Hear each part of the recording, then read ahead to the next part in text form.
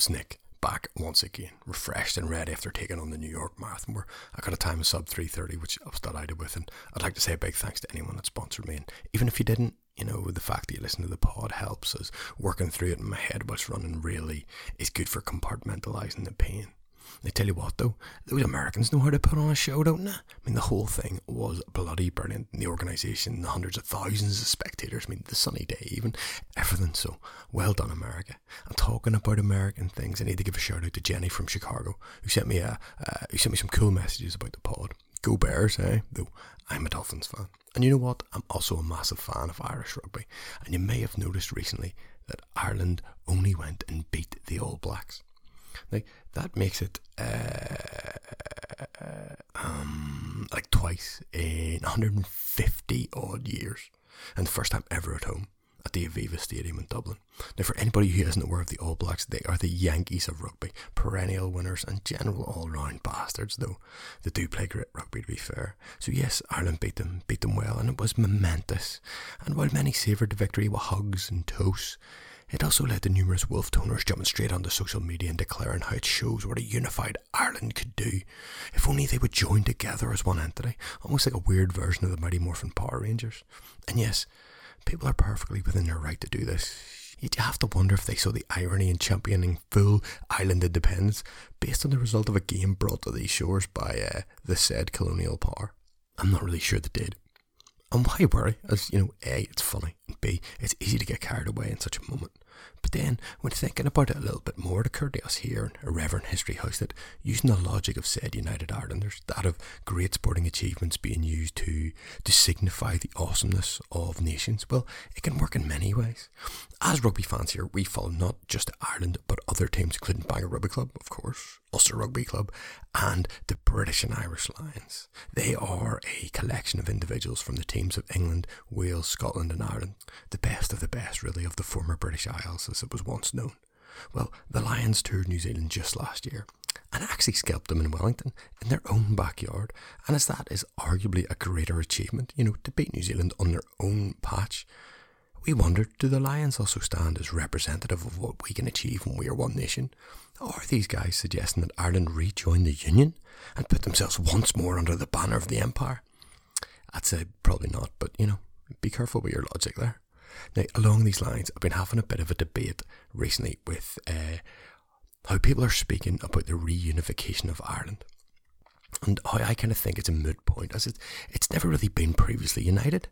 And one such occurrence was with a lovely fellow called Ainulf of Ulster.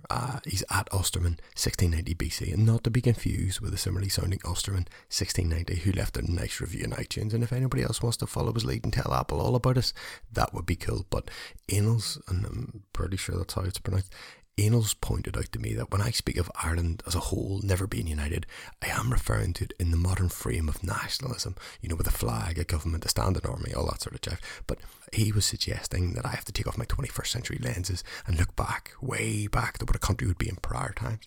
And I can see where he's coming from, but it opens up the debate about just what is Ireland? Whose is Ireland? Is it anybody's? Everybody's? Yeah, it's mine. I mean, is it even Stephen's there? Do the 6 need return to the O'Neills? Or is it the 26 that need to feel the Union Jack of love once again? It's all a personal opinion, and one that understandably inflames a lot of passion. So we thought this episode, with supporters of Irish unity proclaiming that a united Ireland is imminent, and with Brexit in the backstop sounding like the title for some sort of silly sitcom, yet probably being the biggest event in a generation, we thought we would give the island of Ireland the irreverent history treatment and see if we can amicably discuss where the inhabitants of the island came from, who does it belong to, and how to solve the issue of Brexit. Well, maybe not the last one, but anyway, here's episode 017. It's my island. Oh no, it isn't. To learn of the past, but answers can't be asked. It's researching such a mystery. So I grab this podcast and I learn at last of Ulster's irreverent history. Wee bit of panto there, eh? But way back in yesteryear, there's a wee man called Ptolemy. He was a Greek and a total map and math geek. He loved nothing better than to lure you around to his house with a promise of a digestive and a cup of tea before boring the pants clean off you with his drawings of fantastical and faraway lands. He was a revolutionary though, not in the let's topple the government and off with his heads type revolutionary, but the nice kind, like Pythagoras, Galileo or Bill Shankly. Through his maps we see the first use of longitudinal and latitudinal lines, as well as specifying terrestrial locations by celestial observations, whatever that means. I'm not really sure, but it was written just like that in Wikipedia, so it's bound to be right, like, isn't it? But anyway, some even believe that St. Brendan, who we all know was the first man to actually discover America, don't we? Which he did as he set off across the Atlantic in the equivalent of a TP on water, known as a Kara, floating about the Atlantic for 6 months. What did he eat? That's what I want to know. Well, he is said to have used Ptolemy's maps as he ambled around Ireland spreading the word before setting off on his voyage to America. Check out that map though, or at least the map someone else drew with his work. I'll post it in social media for remember. It does look a bit wonky, but it's still recognisable, and it's a good reference for suppose little Irelanders wanting to get all doughy-eyed about life before the Brits showed up, as the Brits ruined everything, didn't they? I mean, apart from the sanitation, medicine, education, wine, public order, irrigation, roads, I mean, what did the Brits ever do for Ireland? Or Hibernia, as the ancients may have called it. He also does something quite controversial. He references 15 rivers, 6 promontories, and 10 cities, though cities is a loose term. But here's the big punch. He names 2 capitals of Ireland. How the bus? What? 2 capitals? We see this as they are both named Regia on the map, which may translate as royalty. One in Armagh or Amanmaha, and one in the south near Tyrone or Knocknadalla. Why is that controversial though? Well, it hints at 2 capitals. And what is 2 capitals? 2 countries, that's what. So is that a suggestion of partition?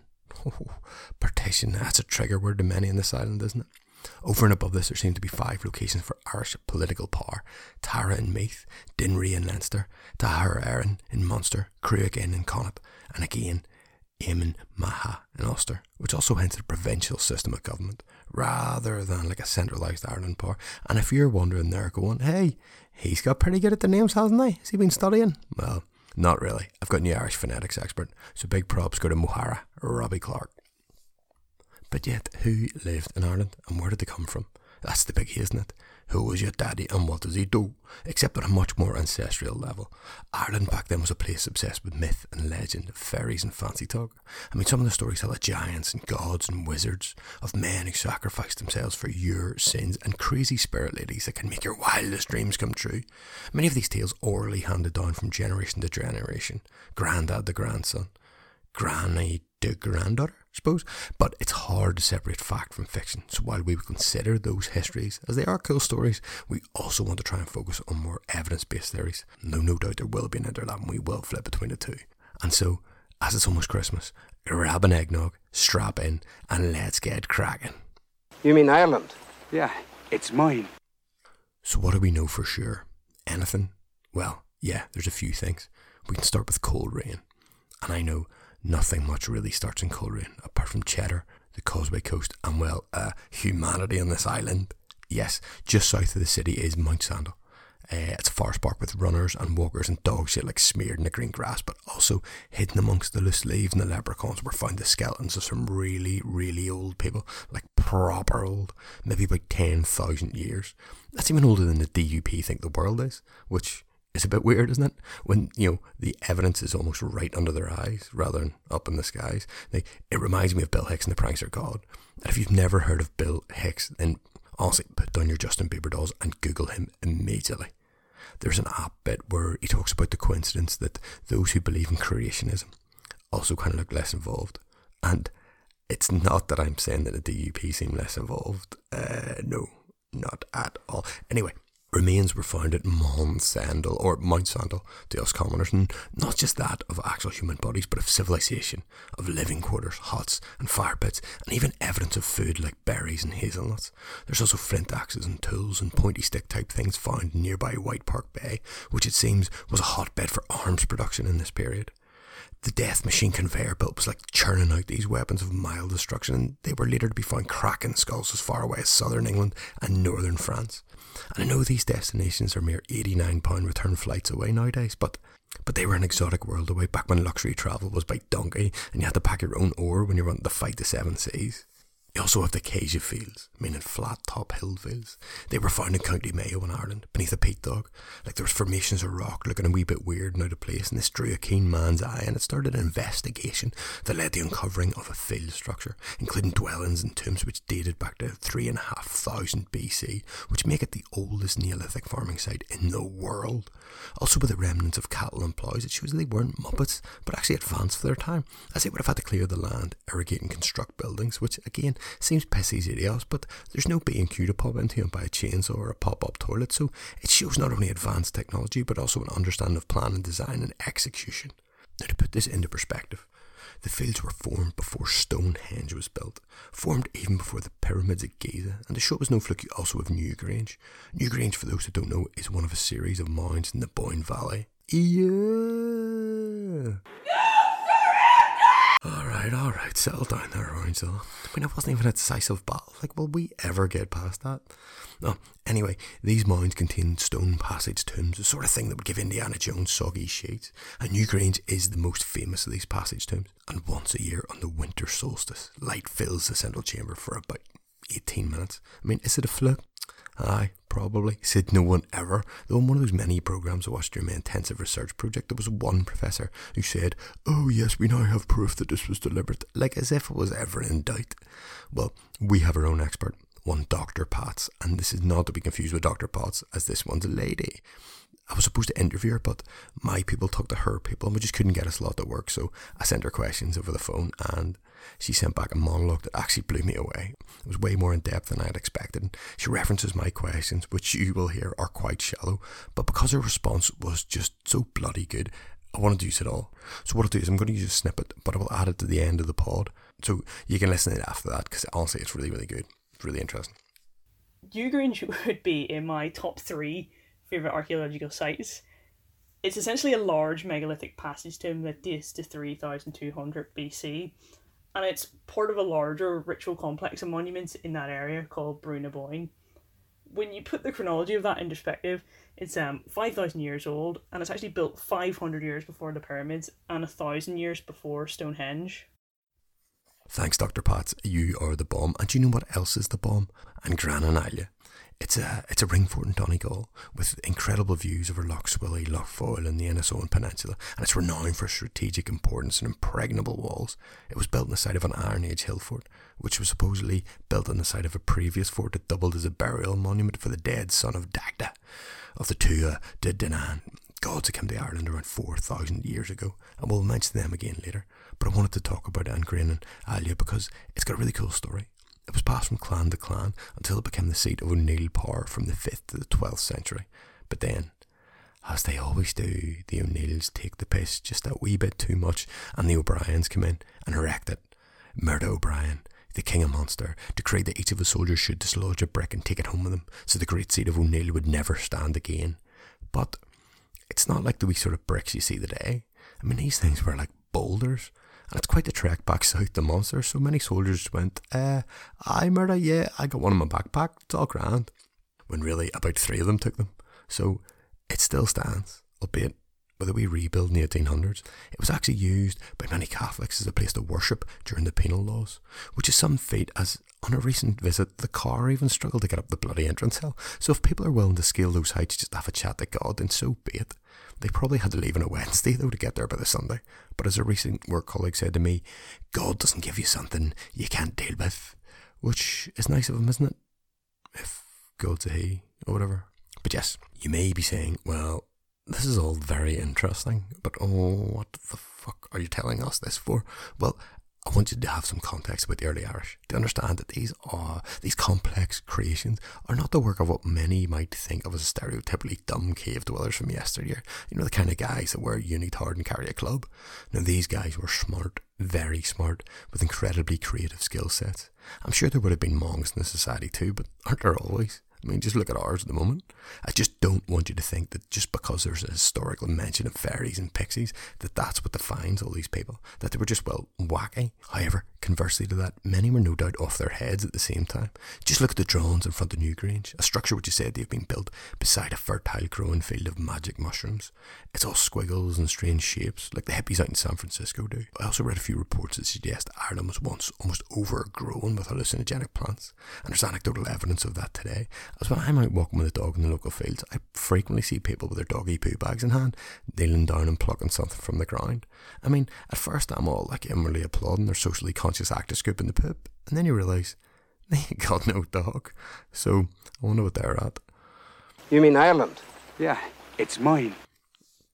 So before we went all on about the architecture, we discussed the evidence of people being here in Ireland from about 10,000 years ago. But where did they come from? Did they just get Adam and Eve into somebody's garden? It's pretty doubtful, isn't it? The most convincing chat seems to be that they chased the ice. In what seems like a sort of shit plot for a disaster movie, a big block of frozen water was slowly covering much of Europe over thousands of years. But then even slowly, it kind of began to thaw and regress to the north. People followed the flow, moving towards Britain and Ireland, eventually peering across the English Channel from the European coast, staring at the white cliffs of Dover and thinking, oh, doesn't that look nice? Or maybe they just kicked off their kind of prehistoric clogs, hooked up their breeches and sauntered across Doggerland. Yeah, I know, it sounds like a theme park for nymphos, doesn't it? But it's the name of the landmass that once connected England to Europe. Yeah, it's the very land that sits beneath the English Channel as we speak.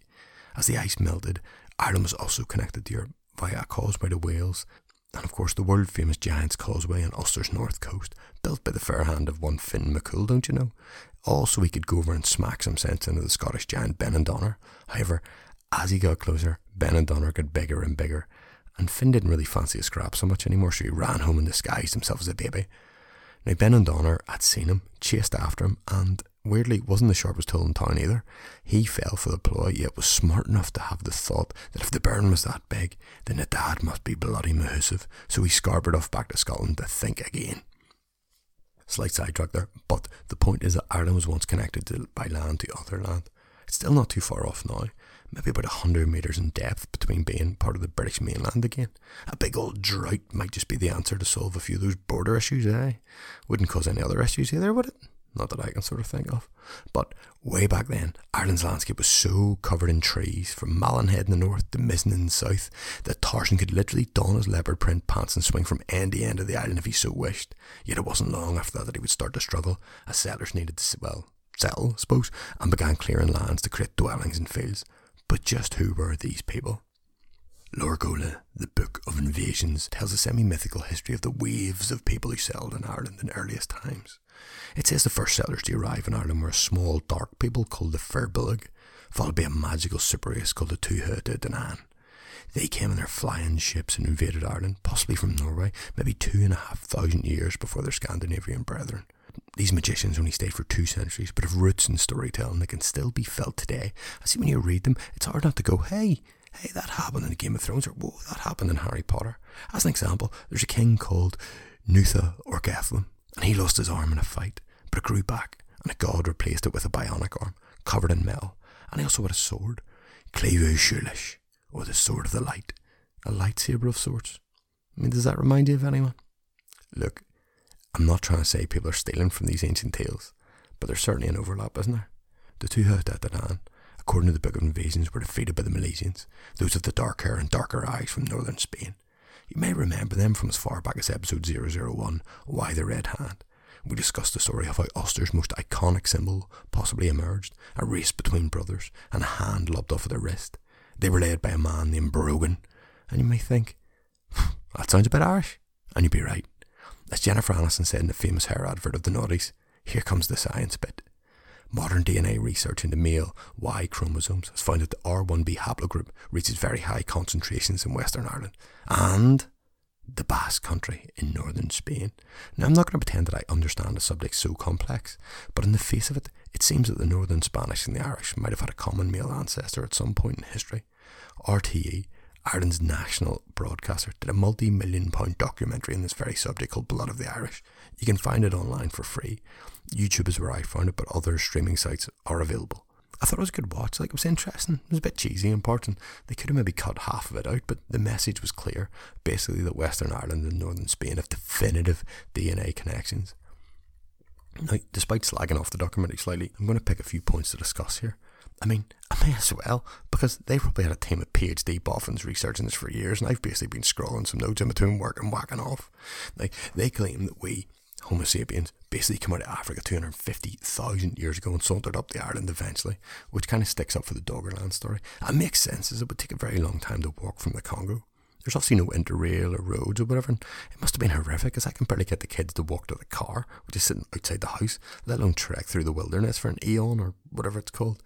They also say that in England they found evidence of a number of homos from around about 750,000 years ago. Homo antecessor, I think it was called.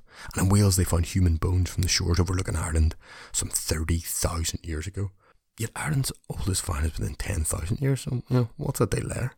20,000 years to build a boat? Don't think so. They also claim that Ireland had reindeer back then. And lemmings. Yeah, lemmings. Did anyone else think they were a creation dreamed up to sell an early 90s computer game? No, just me then. But that reminds me, definitely check my chat for accuracy if we're trying to win an argument using it. Definitely, honestly, 100%. Anyway, back to the documentary, right? It tries to explain what DNA is and how it is useful, but here's my take on it. All human genes are made up of these codes called DNA, like a kind of computer program. They each have a role, and how they're expressed forms who and what you are. Now, we're trying not to think about your mum and dad mating and creating you. This causes like a merging of their DNA, and yes, permission to hurl there. We will wait. Ready? Yeah, okay, right. So you end up getting a 50-50 split from both of them, and that will continue down the line. Now, the DNA itself contains chromosomes, an XX for a girl, an XY for a boy, and the Y has to come from dad, and it will not change. So they pull out a big old microscope and can discover your paternal line, and this helps uncover where you may have come from. Clear as a cucumber. Brilliant. Then we add to the mix UEPs, or unique event polymorphisms, basically mutations, and these mutations help identify common ancestors or gene pools, almost like a fingerprint. An example of this is the Ards Peninsula, where the gene pool doesn't look like it's changed in the millennia, but you can always tell an Ards person no matter where they are in the world, as they all have 6 toes. Fact, well, sort of. Anyway, the documentary suggests that the same mutations or markers can be found in many people of the Irish and of the Basque regional stock. Some attribute this to the sinking of the Spanish Armada that tried to destroy Britain in the late 1500s. Spanish sailors caught up in the Carling swam ashore to the west coast and found rich pickings in the female population, worse than the Moors did when they conquered Sicily. However, they did a DNA test on one individual who looked pretty Spanish. The kind of guy who tans while he waits in the toaster to pop, but sounded like the bastard child of Sinead O'Connor and Father Jack.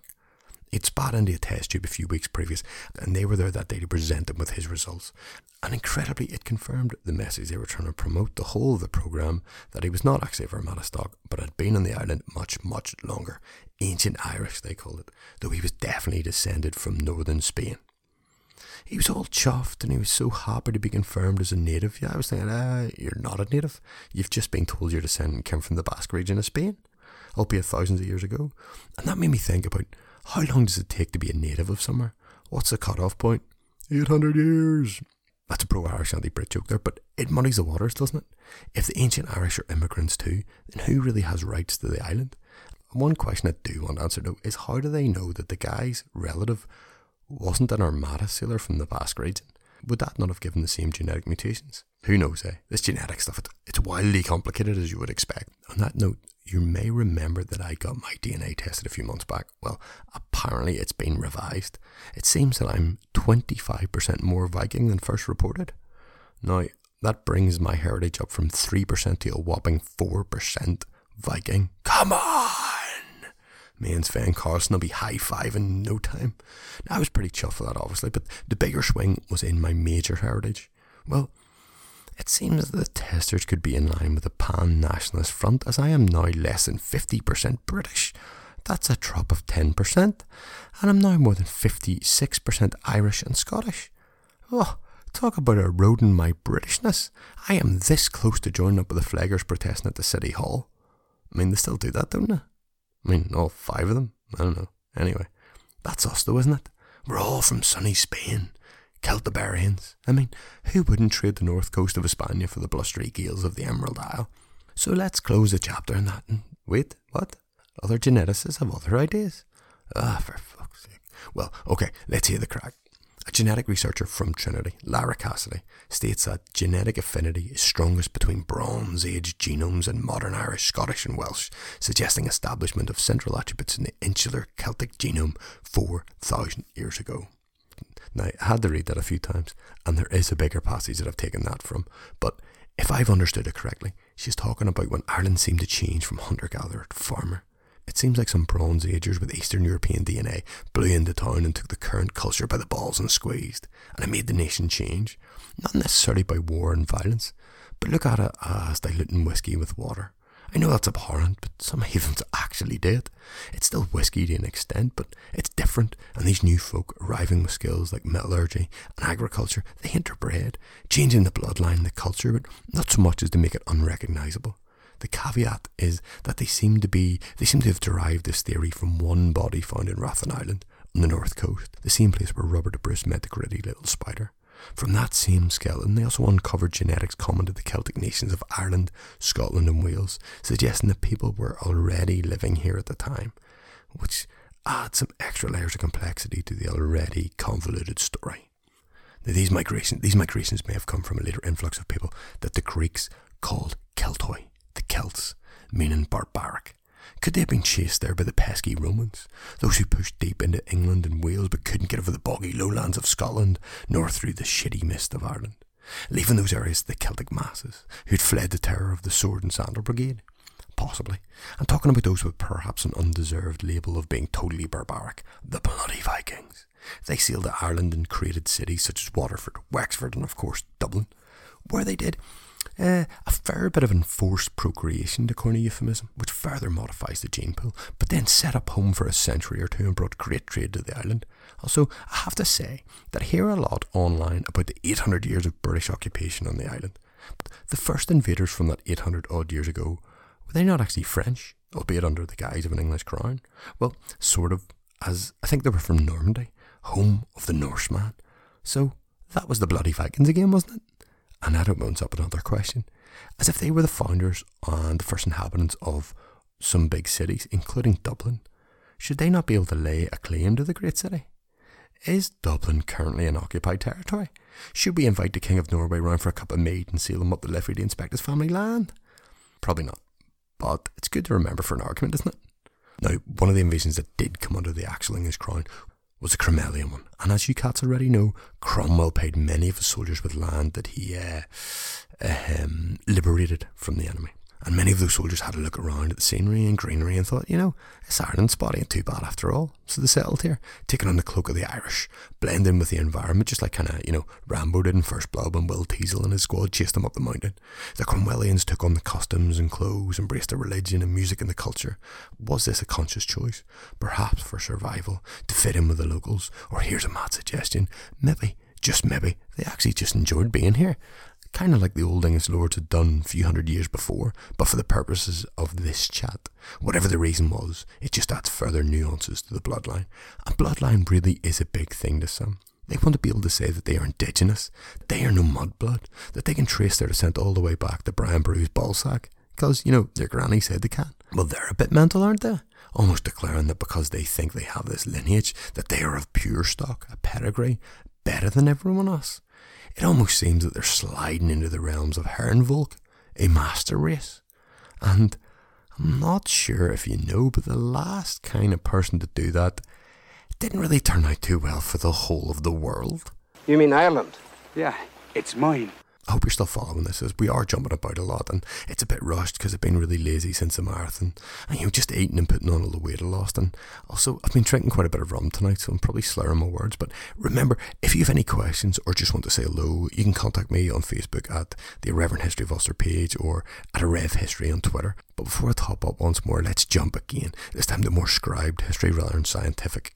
Julius Caesar, a man who would have loved to have invented a stab-proof vest, wrote that there were two populations in Ireland, the natives and the Belgic Gauls, those who crossed looking for war but eventually settled down after deciding that mingling and banter was more crack. Before him, a guy called Pytheas of Massalia, he steered a boat around the island in 325 BC. This guy was a Greek geographer, and he called the two islands of Britain and Ireland the Isles of the Britanniae. Who the feck are they, I hear you ask? Well, upon the formation of the Irish Free State, everyone got a lovely little propaganda handbook written partly by Ian McNeill, an Irish historian. He wrote that while the Celts were still newcomers to Ireland and Britain, the inhabitants of both countries were known to them by the name Britanni or Gretani. From Britanni seems to stem the word Britain, and from Gretani comes the Irish word Cruheen. The Cruheen, later demolished by the Ula, who gave their name to Ulster, were Picts. Same as those found latterly in Scotland, same as those Niall of the Nine apparently battered to form as Dalriada, or Irish Kingdom in the west coast of Scotland. And then there's another sciencey type paper that divides Ireland into 10 different genetic regions, with 7 being Celtic and 3 mixed between mostly Scottish and Irish ancestry, with those 3 being found in Northern Ireland, which makes sense. My God, I mean, honestly, read that paper. It is, I think I got about 2 paragraphs in and then had to lie down. One thing that the paper does make clear are the connections between Scotland and Northern Ireland. They are so vast in genetics, culture, stories, etc. So much so that the DUP want to build a bridge to Scotland, metaphorically, symbolically and physically connecting the 2 nations. Oh, wouldn't it be beautiful just to head over to Scotland on a day trip? And for Scots to come here, quick and easy, replicating the journeys that many past generations took, but at a much faster pace, obviously, cruising along the Reverend Aidan Paisley Bridge. It'd be bloody lovely. But there would be a toll for most people, of course, wouldn't there? Though not the Presbyterians, as they will be free. Yeah, that's a shite religious joke there, so just ignore that and move on. But to take us full circle, we can go back to some architecture that the Scots and Irish have in common. Megaliths. And they may sound like the gods from some fantasy novel, but they are ancient stone formations. Not quite in the ilk of Stonehenge, a bit smaller, but still kind of cool. They can be found all over Scotland and Ireland, suggesting a cultural link from thousands of years ago. And that ties in nicely with my DNA. So that's cool, isn't it? There's even one in Conlig near me, the legendary Con Stone, as Conlig means Stone of the Hound in Gaelic. And if you're a keen golfer and ever get to play at Clandy Golf Club, you may hit it if you overshoot the 18th green. Also check out the dolmens all over Northern Europe. They look like AT-ATs from Star Wars, and not just towards thoughts of a shared culture there too. And equally, it makes you wonder just how they managed to get the stones to stand up. I mean, these things must weigh tons. But it's just another question to add to the ever-expanding list, isn't it? In the Book of Invasions, there's a line that says, "The truth is not known beneath the sky of stars, whether they were of heaven or earth." It's talking about the Tuatha Dé Danann. But just focus on the first line, the truth is not known, and I'm going to take it out of context and change it a little and make it say, we do not know if we know the truth yet.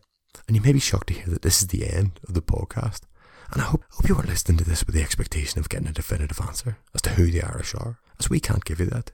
Neither can the stories and tales, and despite what they say, neither can the old folk. Science is trying, but it just isn't there yet. Maybe it never will be. But for now, just rest assured that we are a mongrel race here in Ireland, getting more mongrel all the time. So instead of going crazy, just chill out. Realise that while many of us are different, we're also really, really similar. And this is the bit I don't understand. And I maybe never will. And just like we don't really understand where we're from, I don't really understand where we're going. There seems to be so much anger in Ireland. So much rage. So much hatred. For people that are so similar. It's scary.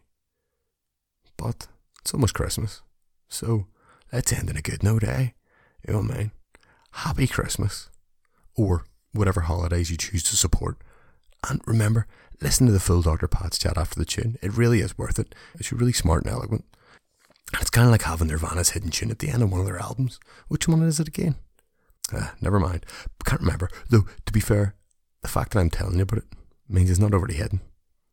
Anyway, don't be pedantic. Here's Alan's call to play us out. Enjoy. Laters.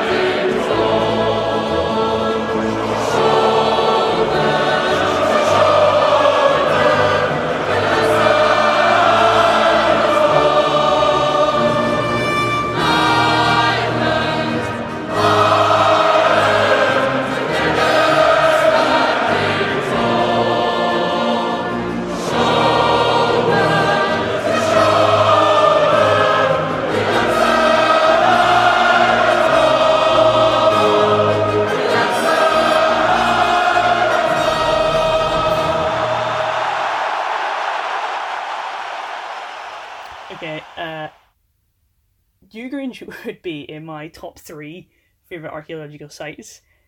It's essentially a large megalithic passage tomb that dates to 3200 BC, and it's part of a larger ritual complex of monuments in that area called Brú na Bóinne. When you put the chronology of that in perspective, it's 5,000 years old, and it's actually built 500 years before the pyramids and 1,000 years before Stonehenge. The structure itself is essentially 85 metres in diameter, and it consists of a 19 metre long passageway, and as you go down that, you enter this large central chamber, and from there there's 3 small annexes. The monument is surrounded by 97 curbstones, and most of them are decorated with symbols of megalithic art.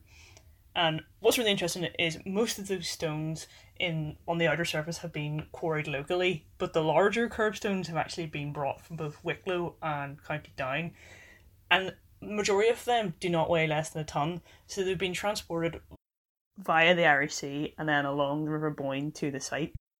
The cremated remains of 5 individuals were actually found within the chamber during early excavations, but it wasn't until a series of later excavations that the significance of the site in terms of the summer solstice was discovered. So essentially there's a small light box above the entrance to the passage tomb, and on the shortest day of the year, Newgrange is perfectly aligned that the sun during the winter solstice will actually shine through the light box and then illuminate the entire passageway into the chamber and fill that area up for 17 minutes every year.